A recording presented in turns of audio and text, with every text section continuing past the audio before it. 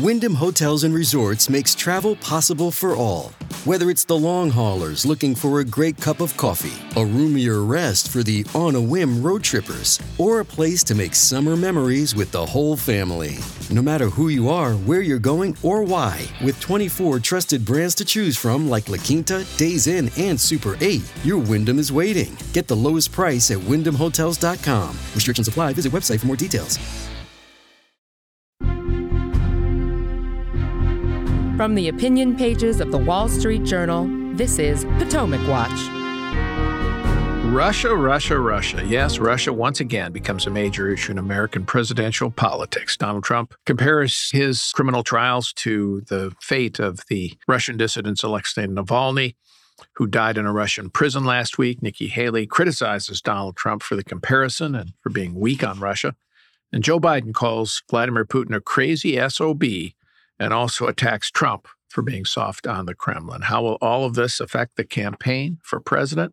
Not to mention American foreign policy. Welcome, I'm Paul Gigot with the Wall Street Journal opinion page, here with Kim Strassel and Kate Batchelder Odell. Well, here we go again. 2016, Russia played an outsized role in the presidential campaign as the Hillary Clinton campaign sought to tar Trump as a tool of Vladimir Putin and later turned this into a 2-year Russia collusion probe that turned out to have been largely concocted by Clinton associates. Well, now the issues are more concrete given the stakes on aid to Ukraine and Trump's opposition to it, which is influencing Republicans in Congress. But Trump, as he always does, contributed to it with some of his comments about Putin. And let's listen to him on Fox News Town Hall compare himself to Alexei Navalny. It is a form of Navalny. It is a form of communism or fascism. Well, Kate, that elaborates on a Truth Social post that Trump made where he made more direct comparison to his treatment by Democrats to Navalny's treatment. Well, Paul, I think our pages have been pretty skeptical of the indictments against Trump on the substance, for instance, of the Alvin Bragg indictment and just the prudential wisdom of bringing an indictment during a presidential election year.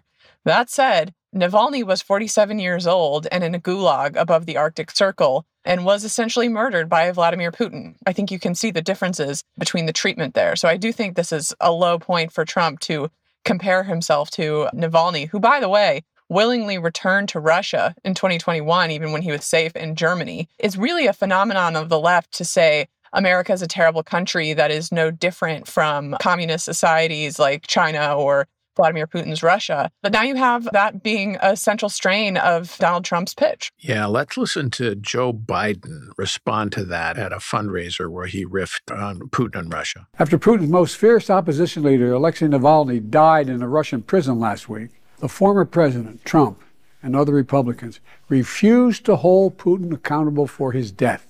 Instead, Trump said Navalny's death made him realize how bad America is. He said, and I quote, "We are a nation in decline. A failing nation," end of quote. Why does Trump always blame America? Putin is responsible for Navalny's death. Why can't Trump just say that? That may not have been at a fundraiser, actually. I can't remember where it was. But nonetheless, you heard the president try to make an issue of Trump's comments on Navalny. And again, it looks to me like Biden is going to try to make the foreign policy and Trump and Russia an issue again, Kim. You think that's what he is up to here? Absolutely. Just think about it. He doesn't have much good to say on the domestic front. Bidenomics is not turning out to be the wonderful way of getting reelected that Biden had hoped so. There are a lot of questions about his handling of foreign policy right now as the world sort of leaks into greater global disorder. So this is his opportunity to pound on the other guy and say, I am a stronger leader than Donald Trump will ever be. And it's really a pity that Donald Trump is giving him the opportunity to do this. He's doing it, I would argue, with regards to his statements here, also his dismissal and opposition to Ukraine funding, because we can all talk, and a lot of Americans understand that we are in some of the situations we are in now because Biden has effectively abandoned effective deterrence. You can argue that Putin is in Ukraine right now because he watched that Afghanistan withdrawal and sensed a president who was weak. But somehow, amazingly, Donald Trump is actually allowing Joe Biden to get to his right on foreign policy and look like the stronger leader, mostly because of his failure to condemn Putin. And that is the strongest and most legitimate hit on him, is that this statement seemed very much as a way to belatedly address Navalny without specifically condemning Putin as the architect of that death. Kate, I share Kim's puzzlement here with Trump. I guess I shouldn't be puzzled because he will say many things that are puzzling, often does. But the point is, politically, I don't think it helps him, Trump, at all to do that. And politically, it would have cost him nothing to say, it's an outrage that Navalny was killed, and to point out that Putin is a bad actor. And he still could say, look, I'm in a better position to deal with. I'm tougher than Biden and so on and so forth. Instead, in this case, and often, he repairs to that personal comparison. See, I'm just like so on, and brings it back to his own personal circumstances. And rather than thinking in bigger terms about how he can make people confident in his returning to the job of commander-in-chief, as opposed to making them doubt, geez, I wonder if he really is going to abandon Ukraine and try to essentially cut some kind of, to appease Vladimir Putin. Well, if I could just add to Kim and rehearse the ways in which Joe Biden is manifestly weak on this point, and it's so odd that Trump is not taking political advantage of it. I mean, Joe Biden was vice president in 2014 when Putin swallowed Crimea, and the Obama administration basically let it happen. I think that certainly contributed to Putin's willingness to make a much larger play. Now, you also have Biden, who has been so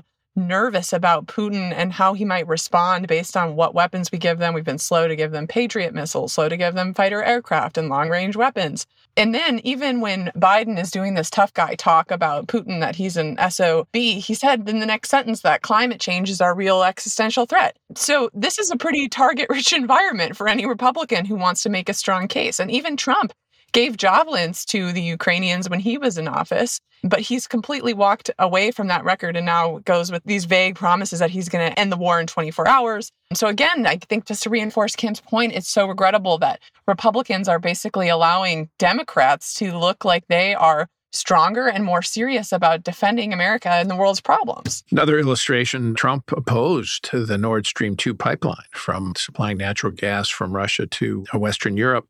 Biden, when he took office, withdrew that opposition at the request of Angela Merkel, then the Chancellor of Germany. That decision looks terrible now. But again, that was a while ago before the Ukrainian invasion. So what it does is people forget about that.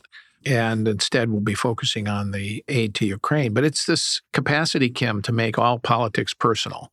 With Trump, I think that is one of his weaknesses. And in this campaign, he is putting himself front and center as a martyr candidate, the sacrifice for you. They're not attacking me, they're attacking you, he says to his voters. And that lets him into some of these cul-de-sacs. Yeah, I would add one more thing, by the way, to Biden. Remember, too, when Russia was engaged in aggressive cyber attacks against his country. And the president essentially said, here are the areas you're not allowed to do that anymore, thereby essentially greenlighting, I guess, Russia to go after other areas. It was not a strong showing.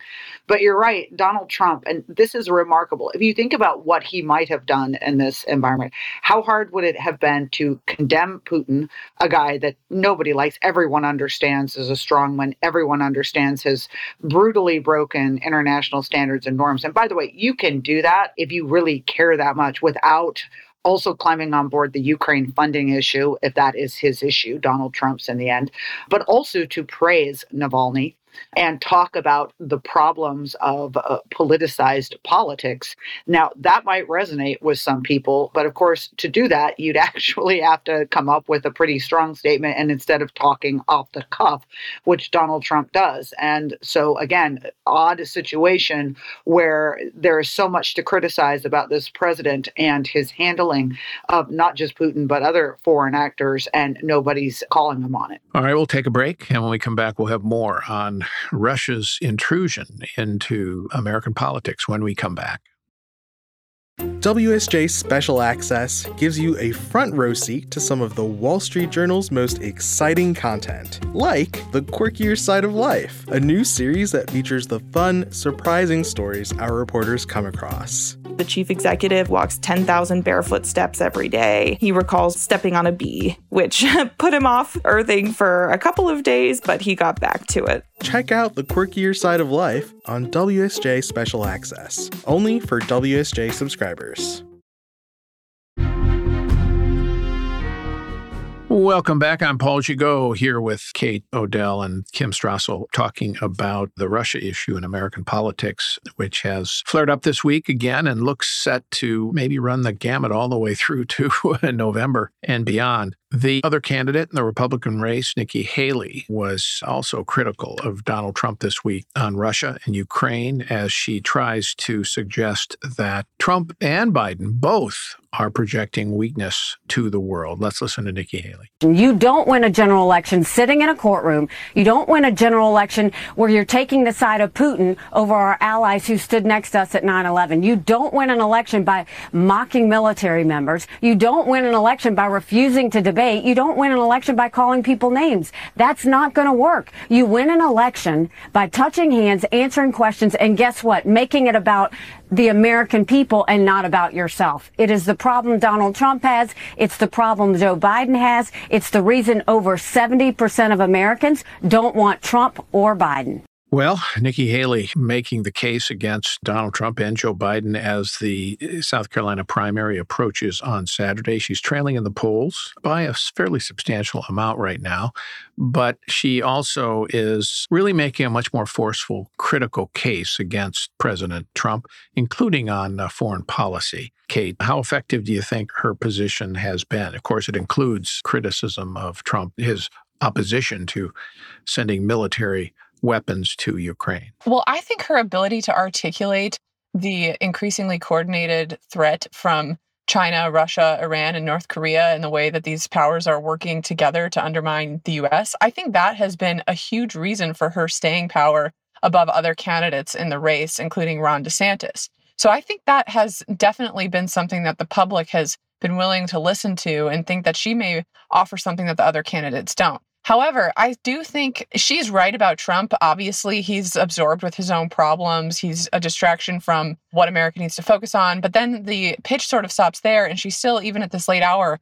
hasn't really laid out a compelling policy agenda of what she wants to do about these problems that she's correctly identified. So at this point, probably a little late for that. But I still would like to see her start to drive a debate on what kind of military do we need to have to meet these threats? What kind of economic revival do we need to do to be more competitive around the world, which is an element of national power? She hasn't been as detailed or substantive on those issues as I might like. What has she said about actual defense spending? Has she said we need more? I think she has. She just hasn't delineated how much and what. Well, Paul, when she visited us at the Journal in December, we asked her if we needed to spend more on our national defense, something closer to maybe 6% of GDP, which is what we were spending during the Cold War. We're spending more like 3% of GDP now. And she said, I don't know. She said, I need to look at it. And she wants to make sure that we're spending defense money wisely. But I think anybody who looks at U.S. forces would think that we're not prepared to deal with two major power threats at one time. And you've had other candidates who have been more out in front on this. Mike Pence, I think, said 4.5% of GDP. And so she hasn't really looked under the hood there and made her own agenda on it. Hey, I'd settle for 4 at this stage. Yep. I mean, 6 would be tough to get to, but 4, even that would make a big difference. And ultimately, over time, depending on how these threats from China, Russia, Iran, and so on evolve, we might have to go further than that. I'd take 4 in a heartbeat too, but I think part of what candidates want to do is lay out a net assessment of our challenges and put down a marker. And I think 6% of GDP is a marker of close to where we need to be to meet the threats that we face. What you need, though, is also something tangible. When you lay out a number like that, it's fine, but it is something of an abstraction. But if you can link it to certain kinds of things, we need certain kind of weapon system. We need a 400-ship Navy or 350-ship Navy. We're now at 280-some. You can start to make it more tangible. I mean, JFK in 1960 It was the missile gap against Nixon. Turned out that missile gap was probably mythical, but he used it to great effect to show strength on foreign policy. You have George H.W. Bush in 1988 use MX missile system and other things against Michael Dukakis. And Ronald Reagan in 1976 used the Panama Canal Treaty against Gerald Ford. So, I might have got that wrong. I can't remember if it was 76 or 80, but it was back in the 70s. He used that to great effect to help, I think it was 76, in the Republican nomination fight. There isn't anything in particular that Haley has proposed that has that kind of tangible thing that voters can remember. Can I add, too, that this is an opportunity, if she were to do that, not only to get specific on this, but to present to voters a more comprehensive worldview about government and America's standing, what we need to do, because this is an opportunity, for instance, to link in the threat from China. I mean, we've had politicians the past few years running around saying, oh my gosh, we're under such threat from China. What do? Do we block their goods from coming into the country? Do we say they can't buy land here? Do we impose tariffs on their products? This is an opportunity to talk instead about the need for forceful deterrence and a revitalized American military. It's also a way, by the way, too, to talk about wayward government spending and to talk about how people have to make choices, guns, butter, or defense, as it were, and tap into people's unease and concern about the amount of pork that is just flowing out of Washington day after day. All right, we'll take one more break, and when we come back, we'll talk more about Russia and the United States politics and aid to Ukraine and where that stands, as well as an odd story about an FBI informant who's now been indicted when we come back. There's a new class of blockbuster drugs like Ozempic. They're changing bodies. And all of a sudden, just the weight starts falling off. Fortunes. It just got too expensive. They're just bank breakers. And industries. There was a lot of excitement. There was a lot of skepticism. The impact of these drugs from business to health is just beginning. From the Journal, $1 Trillion Shot. Find it in the Journal feed wherever you get your podcasts. Don't forget, you can reach the latest episode of Potomac Watch anytime. Just ask your smart speaker, play the Opinion Potomac Watch podcast. That is, play the Opinion Potomac Watch podcast. From the opinion pages of the Wall Street Journal, this is Potomac Watch.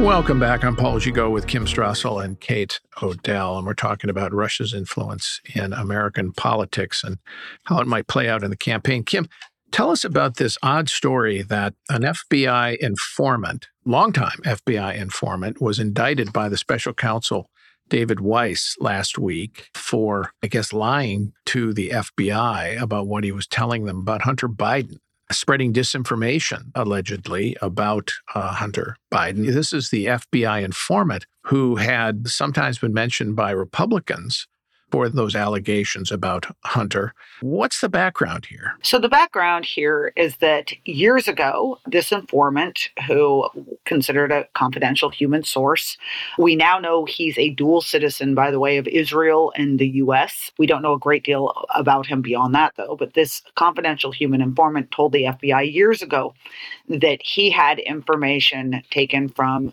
sources within Ukraine. In particular, he was making references to the head of Burisma, the Ukrainian energy firm, claiming that there was some deal in which Burisma or people connected to it had agreed to pay Joe Biden and Hunter Biden $5 million apiece. And this was meant to be, or we were thought to have been, in return for Joe Biden intervening to get Ukrainian prosecutors off Burisma's back. Now, of course, this all goes back to some of those allegations that were made back during the Trump initial impeachment and claims that Biden's efforts and works on Ukraine, while he claimed they were in the pursuit of getting rid of public corruption in Ukraine, that they actually benefited a company that Hunter Biden sat on the board of. Republicans did jump on this and had been leaked to them that this memo existed explaining about these payments. They managed to force the FBI to give it to him.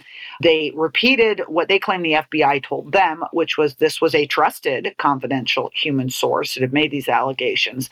A lot of the press is now saying, oh, look, the Republicans have such egg on their face because Weiss has indicted this guy and he's clearly a liar. I'd certainly agree that it's always wise to treat very carefully things that human sources and the FBI are telling you these days. But I do think this puts attention on the FBI, and it's what to me is a growing string of confidential human informants that seem to have some real problems that the FBI has relied on in the past by their own acknowledgement. Well, as I understand it, the FBI had actually attested to the accuracy of some of the information from this FBI informant. Is that correct? Yes, absolutely. And this is why Republicans felt confident bringing this allegation forward, because they were initially told they couldn't have this information because this human informant was so important to the FBI and indeed had been such an asset to them that they did not want to risk his outing. And even if his name was redacted from this report, the fear that somehow people would put the pieces together. So that's what Republicans were told. And now the FBI and David Weiss turns around and says this guy is a snake. And we keep hearing more, like not only was his information unreliable, but now they're suggesting he might have ties to Russian intelligence, etc. So I think there's still a lot more to hear about this. All right, let's turn, before we go, to the question of military aid to Ukraine. The House and the Senate are out this week. Come back next week where they'll have to deal with the budget issues so the government doesn't shut down. But then the issue of Ukraine aid is becoming more urgent. And that was made clear in the Munich Security Conference over the weekend, where an American delegation, which always goes there, heard from the Europeans and from Zelensky as well about the urgent need for Ukraine to get more ammunition to resist Russian advances. J.D. Vance, senator from Ohio, was at the conference, but didn't bother to meet with Zelensky or listen to him, or for that matter, to some of the private European meetings.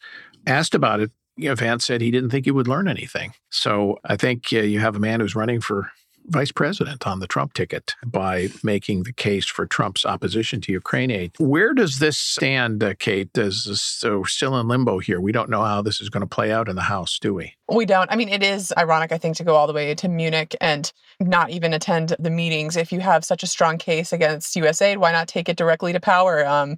Speak true to them. But that's not what happened. We don't have a path forward in the House just yet, but I remain somewhat cautiously optimistic because the underlying votes are there for Ukraine aid. And there are a couple different ways it could go. You had some lawmakers roll out a kind of skinny Ukraine bill that tries to take some of the financial aid for Ukraine out and focus more on weapons and ammunition. And some center-right members in the House conference ginned that up, Brian Fitzpatrick from Pennsylvania. And I think when your own members are clamoring for a vote on something, it changes the politics a little bit for Speaker Mike Johnson than just, oh, the Senate bill was sent over to us. So I think that there is a path forward. And again, if he doesn't take up a skinny bill or if he ignores the Senate bill, I think eventually the dam will break on a discharge petition that allows the 218 signatures to move a bill around Johnson's objections. So I don't think it can be avoided for much longer in any case. And so I think that gives Johnson a reason to find a way forward on his own before having it decided for him. One of the things I think they have to be concerned about, and we'll end on this point, is the Republicans, that is if the military aid to Ukraine collapses and there's none going forward, I think it's fair to say that Ukraine is going to have a very difficult time maintaining its position, and a rout of its forces or significant retreat can't be ruled out at all. It may even be likely between now and the election. And if that happens, I think there's considerable peril for the Republicans. There'll be a fight over who's to blame, Biden, the Republicans, who lost Ukraine, if it comes to that. But I think the Republicans will not be able to escape considerable blame for that. And that's, of course, jeopardizing a long-standing Republican strength, which is, in fact, strength on foreign policy and opposition, at least since the Reagan years, to rogue states on the march. All right. Thank you, Kate, and thank you, Kim. Thank you all for listening. We're here every day on Potomac Watch, and we sure appreciate your listening. There's a new class of blockbuster drugs like Ozempic. They're changing bodies. And all of a sudden, just the weight starts falling off. Fortunes. It just got too expensive. They're just bank breakers. And industries. There was a lot of excitement. There was a lot of skepticism. The impact of these drugs from business to health is just beginning. Coming soon from the Journal, $1 Trillion Shot. Find it in the Journal feed wherever you get your podcasts.